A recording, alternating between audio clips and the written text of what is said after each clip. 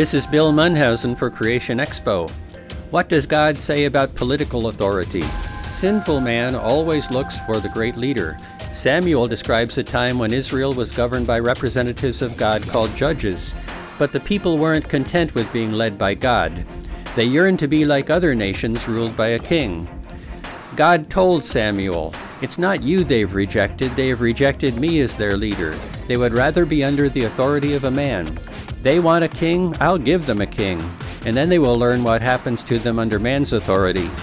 The question is what believers ought to believe. America is one nation under God, but many want America to be more like Europe, depending on a political elite instead of on God. It's so tempting to be like the rest instead of trying to be the best. Trust in Jesus, not in man. These 60-second messages are based on the book XPO by Bill Munhausen, available in Amazon Books.